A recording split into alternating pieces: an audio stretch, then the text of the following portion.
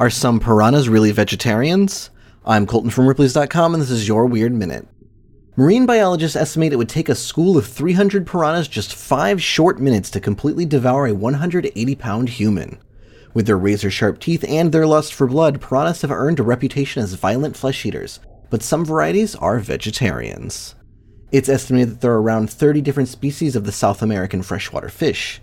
The Tomates camunani that lives in the Amazon River in Para, Brazil, only eats river weeds, and some varieties prefer seeds to meat.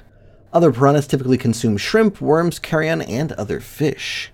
In 2016, several specimens of Redbelly's pacus were discovered in Lake St. Clair and Port Huron in southeastern Michigan. These vegetarian piranhas are known for their square teeth that look suspiciously human. They can use their chompers to crush seeds and nuts. Some even have the ability to remove nuts from their shells before eating them.